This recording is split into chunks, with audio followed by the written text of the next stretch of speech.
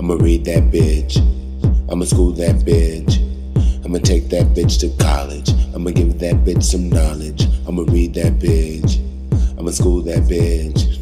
I'ma take that bitch to college. I'ma give that bitch some knowledge. I'ma read, I'ma read, I'ma read. I'ma read, I'ma read, I'ma read. I'ma read that bitch. I'ma read that bitch. I'ma read that bitch. I'ma take that bitch to college. I'ma give that bitch some knowledge. I'ma read that bitch. I'ma read that bitch. I'ma read, I'ma read, I'ma read. I'ma read, I'ma read, I'ma read. I'ma read that bitch. I'ma read that bitch. I'ma read that bitch. I'ma read, I'ma read, I'ma read. I'ma read, I'ma read, I'ma read. I'ma read, I'ma read, I'ma read. I'ma read, I'ma read, I'ma read. I don't like that bitch. Proofread that bitch. Proofread that bitch. Proofread that bitch.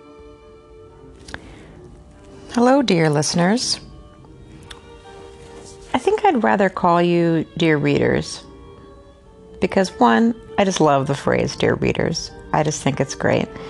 But two, I always considered audiobooks to be the same as, or to count as significant as reading a book.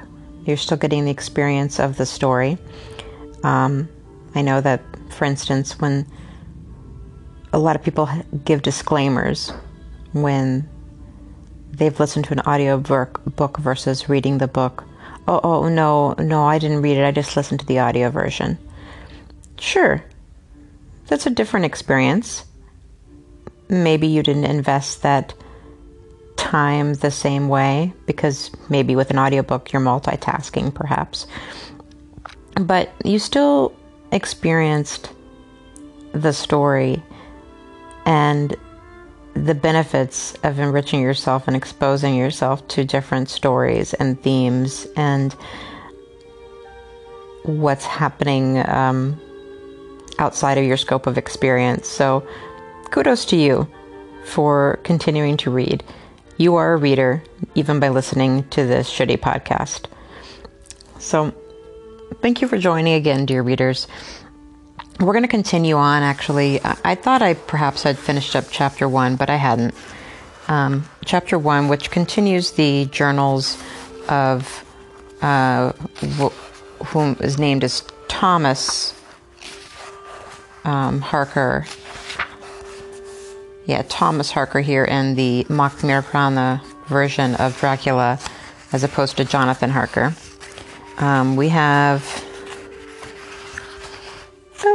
we got a good number of pages actually before finishing up chapter 1. It's a surprisingly long chapter because the rest of the chapters of the book are pretty short. So we'll just continue on as far as we can get through about maybe a half hour. And I wanted to kind of set some things straight regarding some of the things I said in the last episode. One, I stated that the differences, some of the differences mentioned here I mentioned between this adaptation and the original were how I'm having a hard time with words this morning. I'm actually recording early in the morning because I just couldn't sleep. Planning on going back to bed in a second here, so trying to do this podcast completely raw dog sober in the morning hours, which is not my prime real estate time for me to be able to communicate. So we're going to try to get through this, but at least I'm reading. At least I'm kind of doing something productive, right? Pat on the back to me for that. Thank you. So I mentioned that there was a emphasis placed in this new adaptation on Dracula being more about, I think that they quoted it as more about world domination, more about taking over the Western world, things like that. And I said that was in contrast to maybe Bram Stoker's version, which had more of a emphasis on personal conquest. Definitely emphasize a lot of time and the personal conquest of visiting Lucy multiple times, of keeping Jonathan Harker as a prisoner. But I also mentioned Mina's name there, and I think I might have been getting my wires crossed between the emphasis that Francis Ford Coppola's film adaptation of Dracula had on Dracula's time and invested in the personal conquest of Mina. Whereas I think that there is a progressive enhancement in how large in scope Dracula has between Bram Stoker's version to this Icelandic adaptation, between, let's say, petty personal conquest of individuals towards maybe larger in scope conquest of the entire city of London or the entire Western world or what have you. I think none of the written versions have the same scope as Francis Ford Coppola's, which is a complete revisionist adaptation of it more as a love story. The lost love, the reincarnation of Dracula's former lover before he became Dracula, before he became a vampire, is completely rewritten by the screenplay writer for the 1992 Francis Ford Coppola version, which his name's James or Jim. Sometimes he goes by Hunt, or sometimes he goes by J.V. Hunt. Excuse me, my dogs are barking. I'm going to pause it. J.V. Hunt has done a number of adaptations of classic literature, such as he was really famous for doing Hook, the film that revised the story in contemporary times of Peter Pan All Grown Up, which was an excellent kids movie.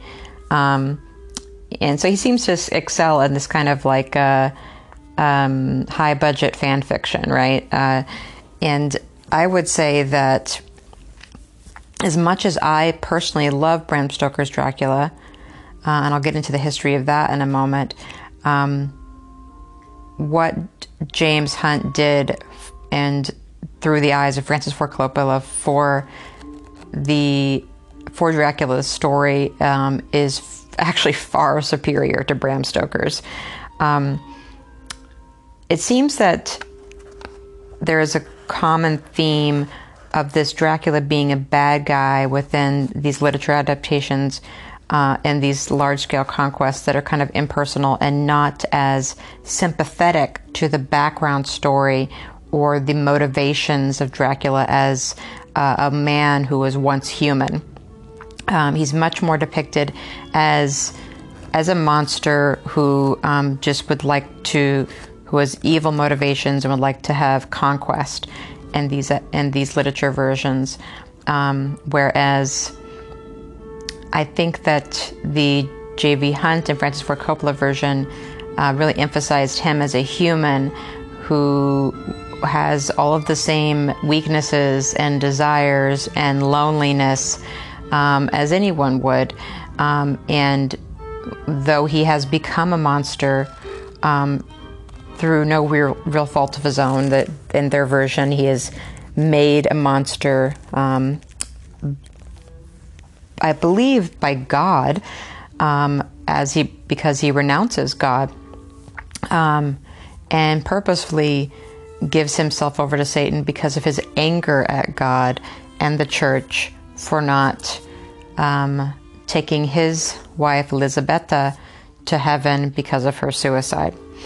So it's a very, very human story of like how any human would be angry at their faith if their faith did not kind of provide their loved ones with a comfortable afterlife, especially the enduring love story that they're trying to tell in that adaptation.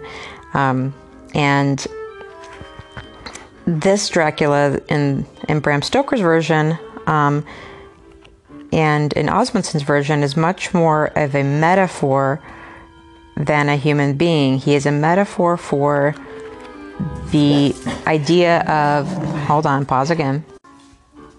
My dogs are just on fire today, just really excited to bark at every single thing that passes by the house. The metaphor of the fear of foreign conquest. So, there has been a lot of British conquest of territories in the past, and so during this time, there's a lot of scholars that believe that what Bram Stoker was trying to insinuate is that there was also a fear that there will be retribution from these Eastern and other foreign entities that as they migrate back into or into Britain, as after the years past of their colonies have been under conquest and siege by Britain, that there would be bitterness and a sense of revenge or retribution. And so there was this subconscious and very overt, if you count in just fear of the other and fear and general racism of other territories coming in and migration. So this metaphor of Dracula being from a very Eastern and not well understood land like Transylvania, and painting him as one of foreign customs that's not easily understood, someone who is trying to literally have conquest or siege over London and victimize its people, someone who it's basically just a total metaphor of that fear of the other, that fear of the foreigner. And so as we read on, continuing through chapter 1, you've already seen a little bit of it from last chapter of this, how Jonathan Harker goes above and beyond to call the people that he sees on the trains on his way to Transylvania as queer, as having quaint customs that are unlike his own, weird haircuts, weird clothing styles, just kind of overemphasizing the differences between me as a modern person versus the tradition and culture of other lands. And I think there has to be some sort of tongue-in-cheek to all of this, and especially in Bram Stoker's version, the way that he sort of makes, I think, Jonathan seem sort of ridiculous in the way that he is talking down about these people, saying such superficial things as, well, their haircuts are so quaint and silly, and he certainly doesn't sound charming or educated or respectable. So yeah, that's my take on that, is that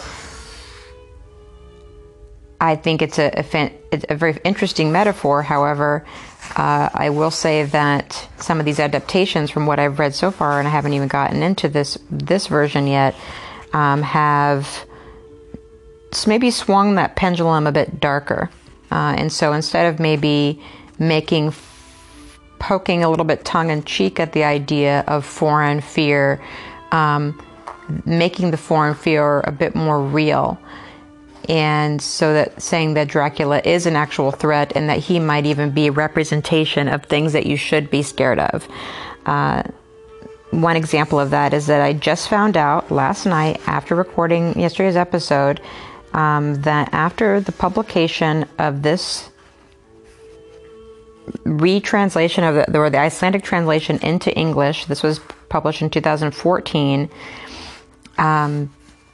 scholars continued to research this and discovered that this is not an adaptation of Bram Stoker's Dracula so much as Makmirkrana is an adaptation of a Swedish version, which in their language was also called Powers of Darkness, and had very it's more similarities between this Icelandic version to the Swedish adaptation than there are between the Icelandic version and Bram Stoker's.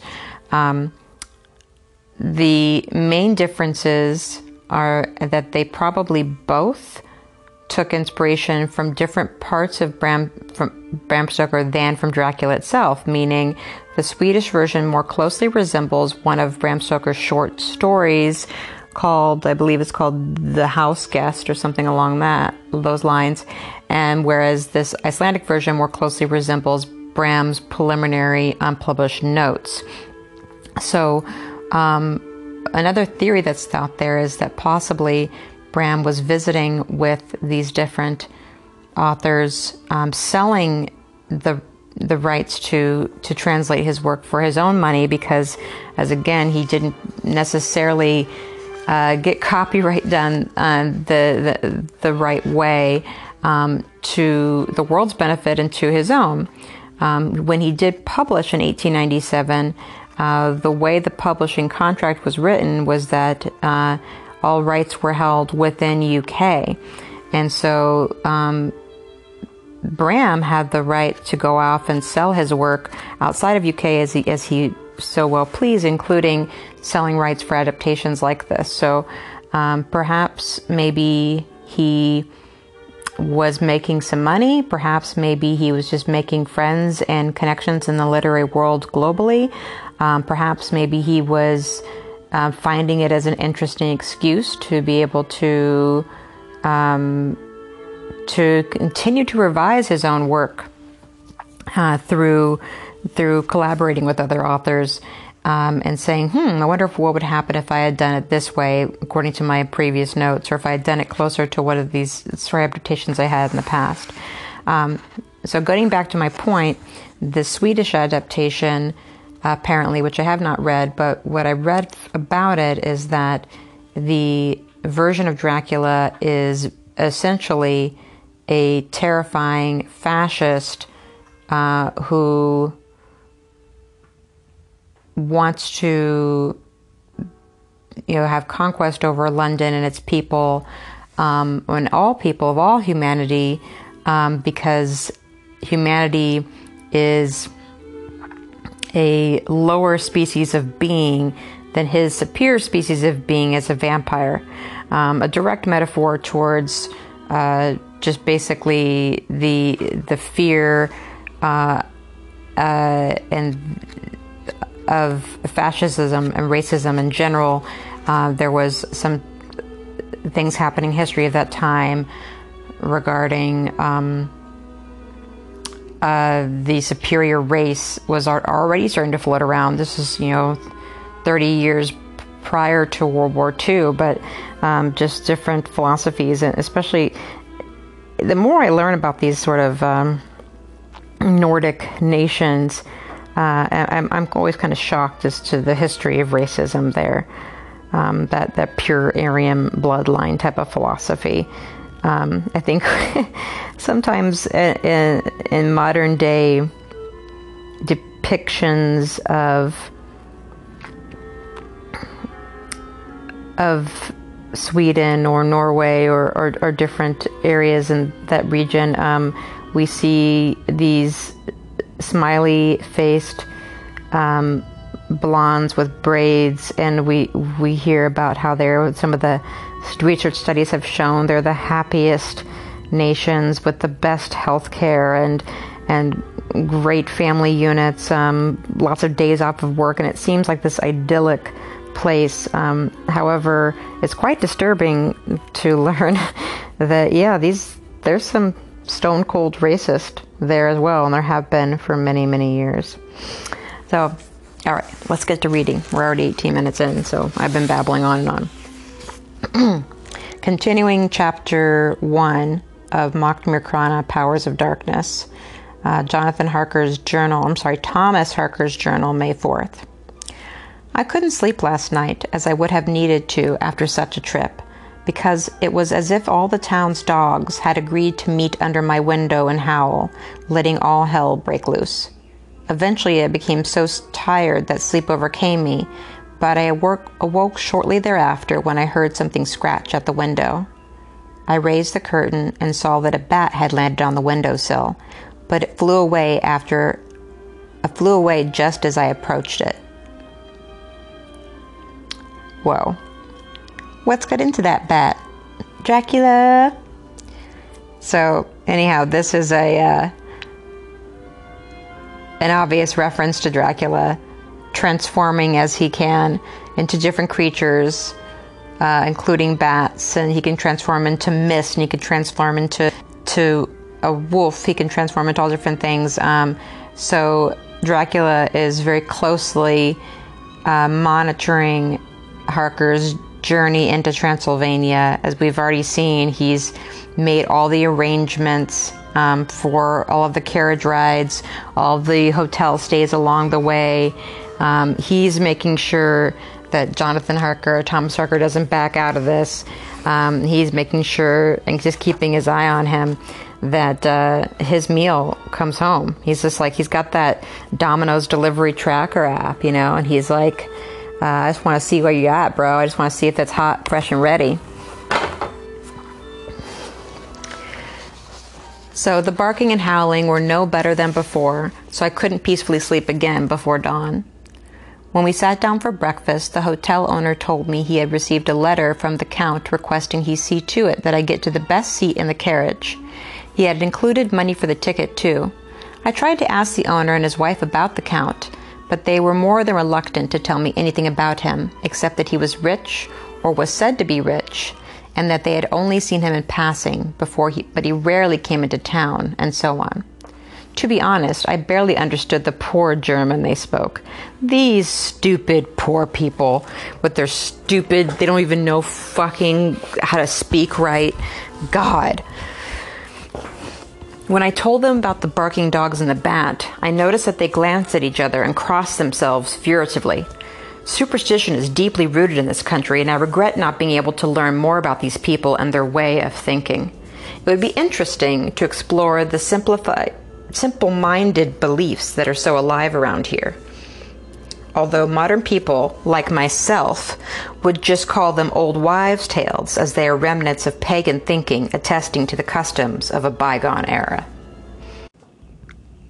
Okay, if that's not tongue-in-cheek condescension, I don't know what is.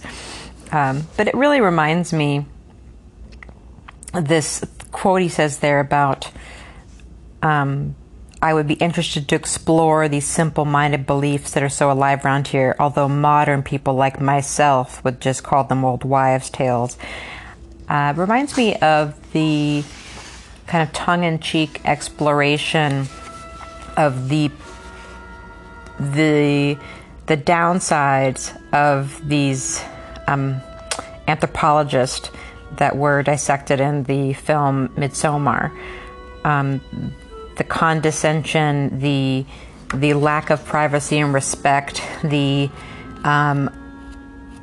I'm going to dissect you as if you are not a living, breathing human anymore, but more just a case study for me, because I am obviously the superior researcher here, and you are something to be marveled at because due to your otherness.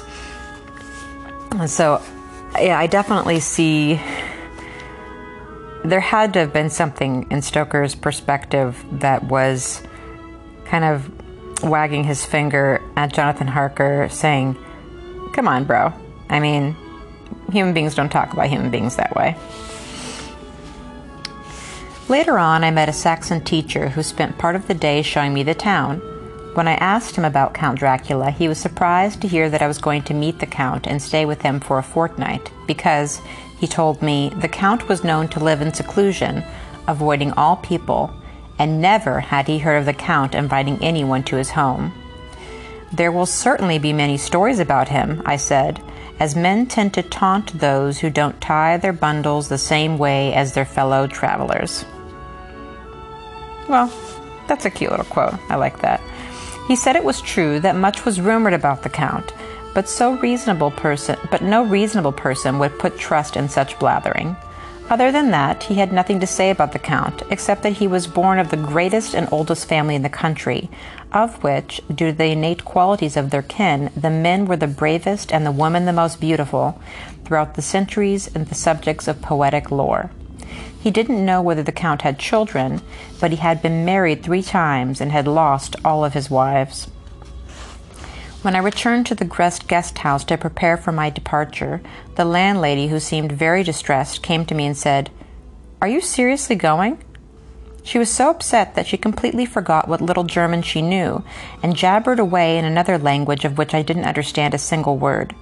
When I told her that I had to go because I had an important business deal to finalize, she stared at me before asking solemnly, "Then you don't know what day it is today?" I said that it was the 4th of May, as it was, but she shook her head, saying, "Yes, I know. That, too, but do you know what kind of day it is?" I had to tell her that I didn't understand her point, at which she answered me with urgency, saying, "But what part of the world are you from, you poor young man, that you don't know it is the eve of St. George's Day, when all the evil spirits are at large?" And now she crossed herself. "Do you know where you are going, and what could happen to you there? Believe an old lady who wishes you well. Don't depart until morning. It's a sin to tempt God and to throw yourself into perdition." Tears streamed down her cheeks, and in an instant she was down on her knees, gesticulating before me and begging me in the name of the Holy Virgin Mary and a number of other holy men whose saintly deeds I am actually not familiar with, not to leave within the next 2 days. To tell the truth, I was beginning to feel uncomfortable while she carried on like this, but I don't believe in such prattle, of course. I got her to stand up, wiped her tears, and then told her sternly that I had to go. It was my duty. When she got a hold of herself, she took a rosary from her bosom and handed it to me. I didn't know what to do. Like any English churchman, I have been taught disdain for such holy toys since childhood, but I didn't want to offend this dear old woman. When she saw that I was wavering, she ended her discussion by putting the rosary around my neck, and with a quivering voice she said, "Do it for your mother's sake." Having said this, she left. Superstition is contagious like the plague. I do not feel well. I have now been writing this to compose myself while I wait for the mail coach, as it is delayed. It vexes me that the Count's horses will have to wait too. I will now write a letter to my Wilma, which will probably surprise her. So Wilma is the name of Mina in this adaptation. That was just a fascinating page. Again, the condescension of she's prattling on. I have disdain for such holy toys since childhood. Now, granted, dear reader, I myself am an atheist, so I also consider those to be holy toys. That being said, I do believe that there is a underlying theme and message to Dracula that likes to demonstrate that not everything can be known through a diplomatic, secularized, scientific view. That there are some mysterious things in the world, be they religious or not. I know that the underlying theme of Dracula is that there is a kind of war between good and evil and God and the devil, and that there is more of a demonic underlying creation myth to Dracula that's being implied. But that I believe that the whole point of why Dracula is so hard to kill in the beginning of the book or towards the middle end of the book is because there is such a confusion and row about what is wrong with Lucy. Even though from a viewer or reader's account it seems pretty obvious. I mean, yeah, she's losing blood, that's why she's so weak, and she is growing fangs because she's growing into a vampire, blah, blah, blah. But it takes them forever to figure out. They're like giving her blood transfusions, like what could be wrong? And it's just like, it's right in your face, you idiot. It's obviously vampirism.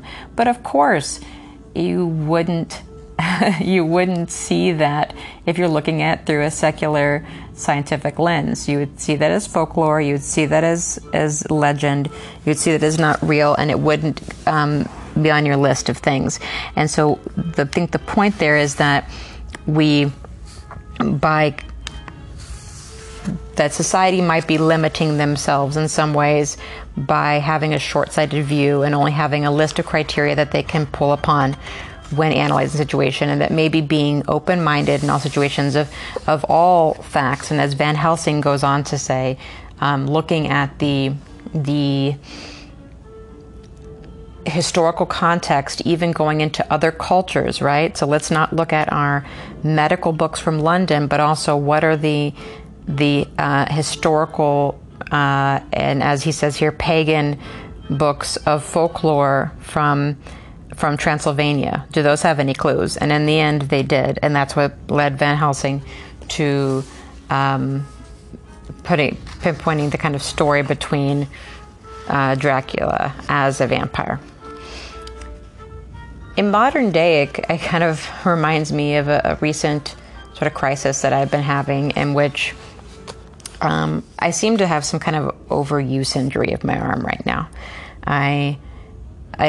It's diagnosed as simple tennis elbow, but that almost seems too banal on the surface level for me, because those words, that just makes it sound like, oh, you moved your darn elbow too much and now it kind of aches a little bit.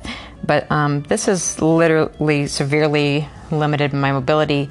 I can't straighten my arm at all. I've lost the ability to pick things up with that arm. I've lost the ability to type sometimes, or to rotate my arm fully sometimes. And some of these characteristics that are coming up are not necessarily textbook to tennis elbow. Even though I've been to, the past week, 7 different doctor's appointments, and had blood tests, MRIs, and x-rays, this is the conclusion that they've come up with. And that's all fine and good, because, we know the human body is complex and not everything has to be textbook. But an example that came up that was kind of disconcerting to me is that I was, yesterday in particular, losing mobility in my middle 2 fingers of that arm. I was focusing on trying to bend them upward. They were kind of curled inward, and straighten them out. And I was literally staring at them in earnestness and could not straighten my fingers. I could straighten my thumb, my forefinger, my pinky, but those 2 fingers in the middle, I could not. It took me like a full minute of slow concentration to fully straighten those fingers. And so I called back the specialist I went to and said, hey, this seems like an alarming sign.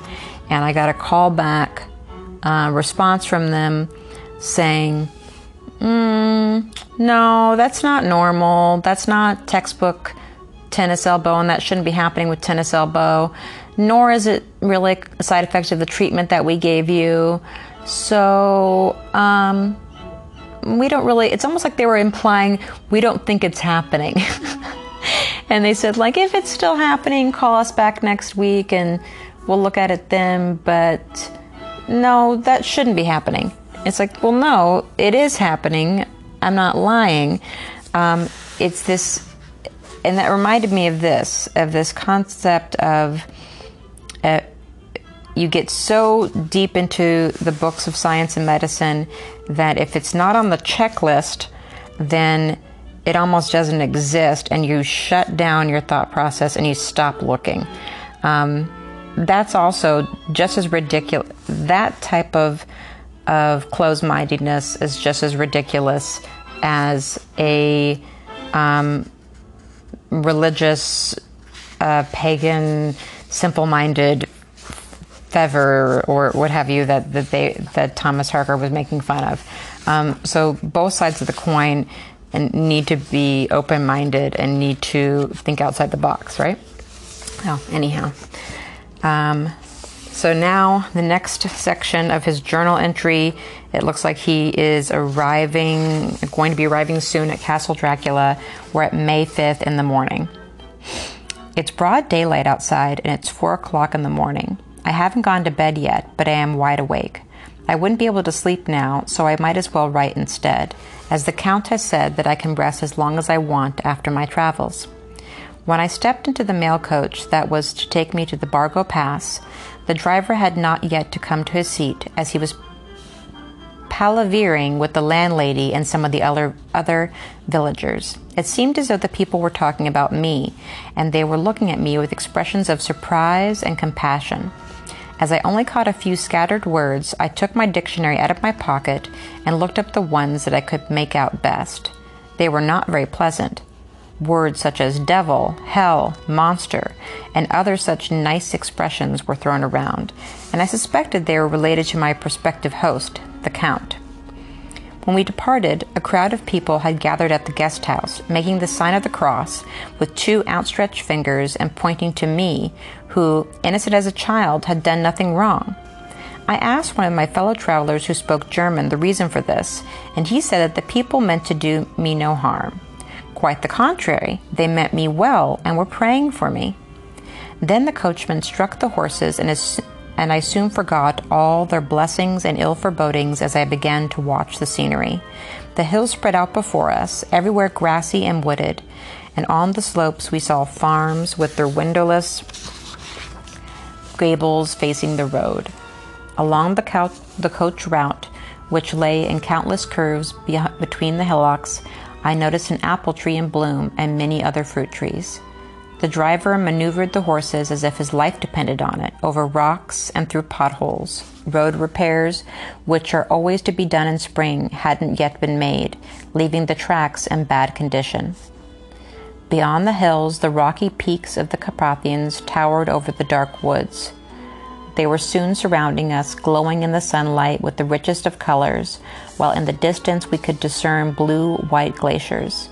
We came across farmers in motley attire, and I witnessed many sights I have never seen before, such as haystacks being put up in the treetops to dry.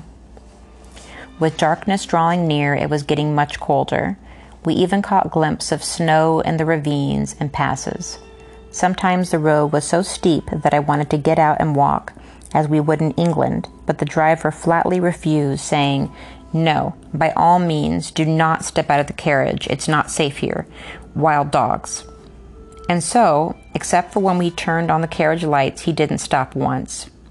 The darker it became, the greater the apprehension that seemed to engulf my travel companions as they spoke to the coachman, and from what I understood, they were asking him to make haste, which he did, brutally snapping his whip at the horses like the worst butcher and whistling very high from time to time, hurrying them on even more. What's funny to me is that my first instinct reading that is, I'm supposed to be like scared because of the wild dogs and everything, but like my first instinct is, well, how the fuck did they pee if he never stopped? Okay, moving on. Suddenly the sky cleared ahead of us, as if the mountains had opened up, and yet became even steeper on both sides. My fellow travelers now became even more tense than they already were. The road was better here, and the ride continued at an even more tearing pace than before, such that I had to hold myself in order not to be thrown around in the carriage. I am no coward, but it seemed crazy to rush on like this in the dark. I was then told that we were galloping up the Borgo Pass, and as if to make this event more ceremonious, my travel companions started giving me odd gifts, such as rose tree branches, rowan twigs, white flowers, crucifixes, and other small trinkets. I didn't have the heart to refuse them, but little by little I tried to get rid of most of them, as I could not see how they would be of any use to me. I did, however, understand that they were meant to protect me against the attacks and cunning tricks of the evil one. The carriage rushed forward with the same breakneck speed as before, and all the while my companions wriggled to their seats as if on hot coals, looking around us in all directions, which eventually made me nervous as well. I asked them if there was anything to fear, but they answered me in some balderdash or muttered phrases I didn't understand. As the road began to descend from the pass, the driver pulled on the reins and we stopped. Although it was still behind the mountains, the moon had risen, illuminating our surroundings. I started to worry whether or not the Count had even sent his carriage for me, as the coachman insisted that no one would come. He advised to go back to the village with him and to return tomorrow or some other day. The coachman just wants to book it the fuck out of there. While we were discussing this, the horses became skittish and began to prick their ears, whinnying and rearing, and the coachman struggled to keep hold of them. My companions shouted, called for the saints, crossed themselves, and grabbed their crucifixes. In the midst of this chaos, an antiquated calèche drawn by 4 splendid pitch-black stallions drove up to us. So calèche is just a fancy word for carriage. Their harnesses were adorned with silver and seemed as though they were belonging to a history museum rather than those magnificent animals. The driver was tall and had a large black beard. He was not in uniform, but in some sort of national dress, and wore a wide-brimmed felt hat on his head, so that only the lower part of his face was visible. I noticed, however, that his eyes seemed red in the lamplight. That's not a good sign. I have seen such eyes on other people, but it always makes an eerie impression. When did he see these eyes in other people? Like red eyes are a common thing that you see? No, that's not. Maybe the whites of your eyes being red. But I don't know. As I already felt rather beat up after the tiresome journey and conversation with my companions, I would have preferred this new escort of mine to be less peculiar. "You have been traveling fast this evening, my friend," the stranger said to our driver in German. The English gentleman was in a hurry. "And so you have advised him to return with you. I hear well, and I am not easily fooled. Besides, I have swift horses." He laughed out loud so that his teeth shone white as snow. "Give me the luggage of the gracious lord," he said, and with the help of all my travel companions, my baggage was transferred to the other carriage in the wink of an eye. Then I stepped out of the mail coach, and the driver lifted me up into the calèche. So that's that great scene in Francis Ford Coppola's version where the coachman extends his long, like go-go gadget arm and just seems to lift Keanu Reeves into the air and just glide him into the carriage. It's just amazing. Rather forcefully, in an instant, the man got in his seat and grabbed hold of the reins, and we dashed off. I looked back and saw that my fellow travelers had stepped out of the carriage to see us better, still crossing themselves. When we were out of sight, some sort of horror struck me, and I felt all alone, as if I had left the civilized world and entered a realm of darkness where anything could happen. The superstitions of my companions had unduly impacted me, and I had to employ all my common sense and self-control to pull myself together. I kept telling myself that I was in no adventure wrestling with ghosts or demons, but the steady Thomas Harker, a candidate for the bar with good testimony and currently an assistant at the law firm of Peter Hawkins, Esquire, who had sent me to Count Dracula in Transylvania to finalize his real estate purchase in London. I was also thinking about my fiancée, Wilma, who had just written her a letter. I had just written her a letter, and as I brought her and her home life to mind, my mood improved and I became composed once more. I began to look forward to exploring unknown paths at the Count's place. As I lit a cigar, the carriage suddenly stopped. The driver left his seat, came over to me, and spread a fur over my feet and knees. He also wrapped me in a pelt coat above the waist and said in good German, good German, not that poor, shoddy German that the commoners spoke. "It's chilly in the mountains tonight, and the gracious Count told me that I should make sure that you would not be cold. There is a bottle of plum liquor under the seat if you need to warm yourself."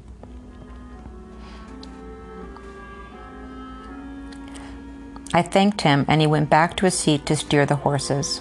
I was about to doze off when it felt as though the carriage suddenly turned around. This was probably just my imagination, but it felt very real to me.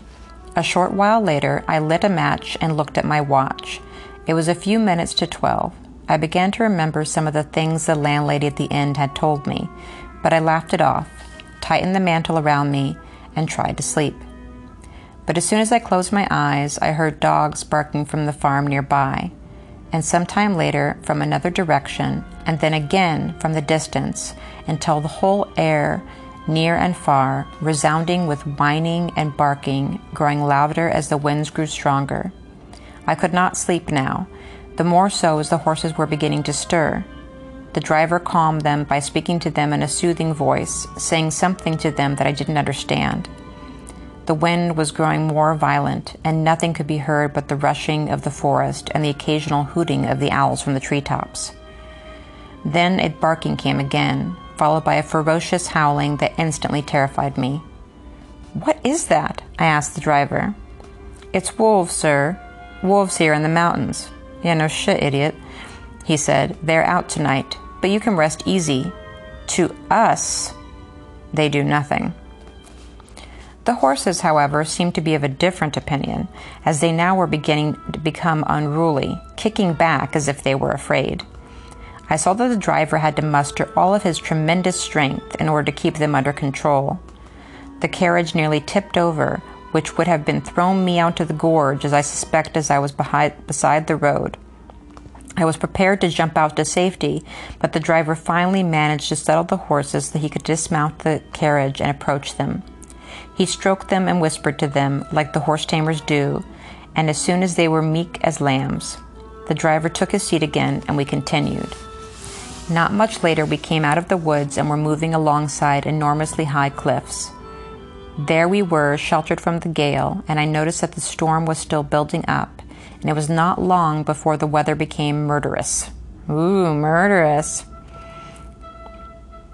It says here in the notes that the Icelandic word is aftakavadur, mostly translated as violent storm, but the literal meaning is murder weather.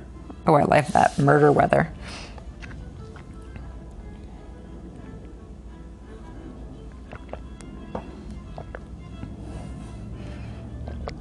Sorry, I just need a sip of water there.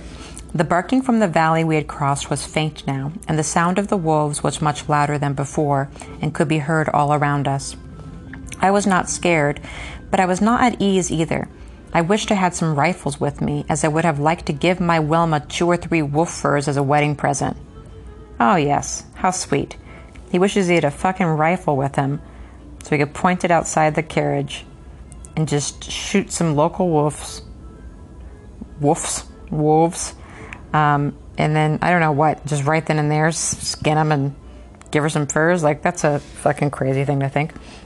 I had to laugh to myself when I thought of the hunters I knew, who would have been grateful to be granted a month's stay in this area. Suddenly I noticed that the driver was scanning the forest in all directions, and as I watched more closely, I saw something like a bluish flame flicker not far from us in the woods. The driver had obviously noticed it too. He jumped from the carriage and took off into the forest. It seemed that this glimmer was close to the road, and I could clearly see what the driver was doing. He was building a cairn. Cairn, note says, a pile of stones used to indicate a border, a path, or a certain spot. The Icelandic expression is mostly used when someone dissolves or vanishes into the night, into the fog, into the blue. It is curious that Harker could still see clearly what the driver was doing in the forest. It felt as if I had fallen asleep for a moment when I realized the carriage had halted. The driver was away longer than had been before, and after a few moments the horses became restless. This puzzled me, especially as there was nothing to be heard from the wolves. Soon the horses were so unruly that I took hold of the reins myself and was about to leave the carriage to better handle them. But then the moon came out, and all of a sudden I saw 4, 5, 6 large wolves sneaking down the road with gaping snouts and sagging tongues. In a flurry, I reached into my pocket for my revolver. Oh, he's always packing. At least he's got a revolver on him. But I had to put it in my carpet bag. That morning. So I guess that means, like, it's in the, trunk or something. I had nothing to defend myself with but whip, which I could hardly use, as I was having enough trouble handling the horses. Unwilling to sit idle, I yelled, "Hello," as loud as I could, so that it echoed through the forest, and the wolves didn't seem to like it. Then I heard the driver saying something I didn't understand, and when I looked at the side, I saw him gesture to them, at which they shamefully crept away, with drooping tails. "How could you leave the carriage in a situation like this?" I shouted at the driver. "We nearly had an accident. I could hardly cope with the horses much longer." "I told you there was nothing to fear. Even if the horses are young and inexperienced, I am an old hunter. The wolves will do us no harm." They keep on saying us in italics. "You saw how I drove them away. I know how to deal with them. They dare not attack me. They are, however, much worse things in the woods when it's dark like this. Try to sleep. We will soon be at the castle." That doesn't make a lot of sense, because if the vampire wasn't there, which I'm assuming this is Dracula in disguise, then yes, they would have done the horses and Thomas Harker harm. You got to stay nearby. I let this be a lesson, and I am sure I must have fallen asleep. When the carriage had halted once more, the moonlight had become clear, and I saw that we had arrived at a large courtyard fenced in by a high wall, which in some places had started to crack. All right, I'll just keep on reading until we get to an hour, just because I am way behind, and we're still not even nearly done with chapter 1, which is surprising to me.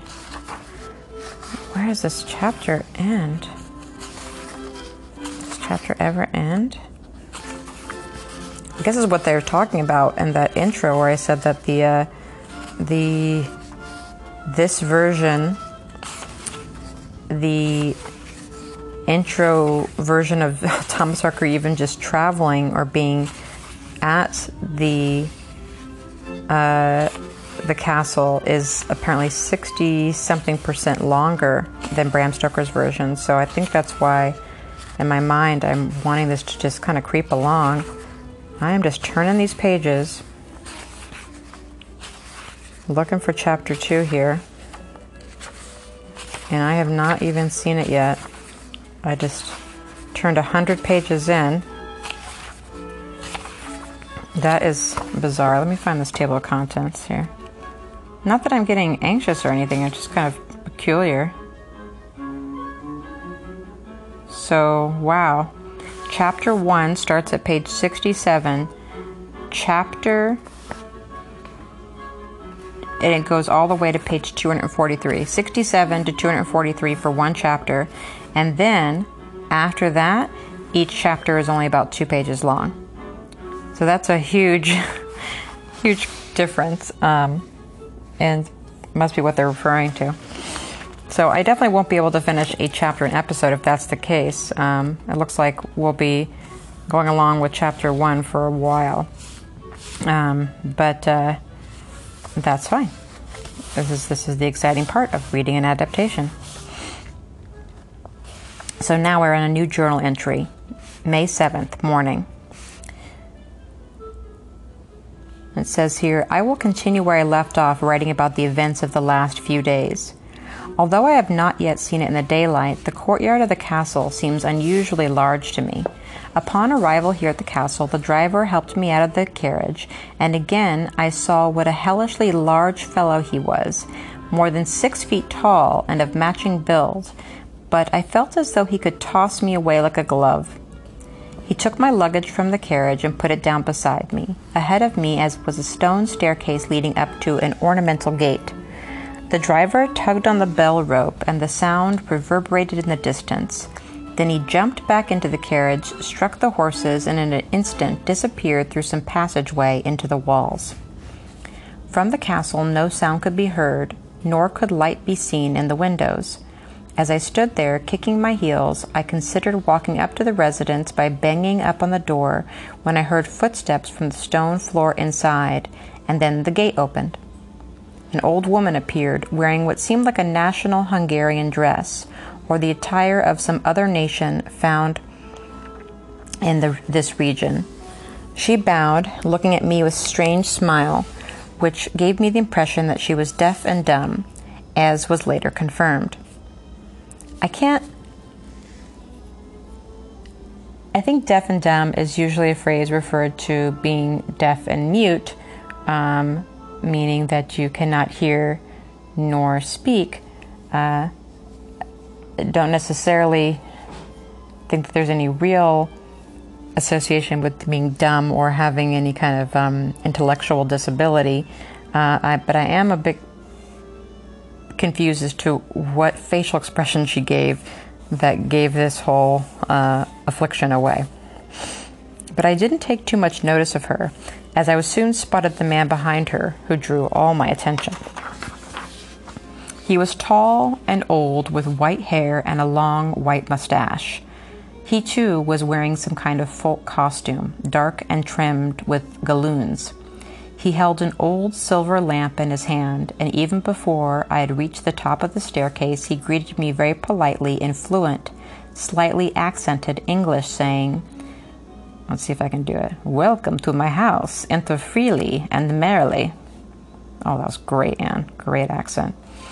As I stepped over the threshold, and let me go ahead and just read the note on that welcoming phrase he gave there. In Dracula, it is quoted, "Welcome to my house, enter freely and of your own will." And then later, "Welcome to my house, come freely, go safely, and leave something of the happiness you bring." The Icelandic version condenses these formulas. Stoker introduces the idea of a potential victim must enter the vampire's territory voluntarily. So, a couple of notes on that. One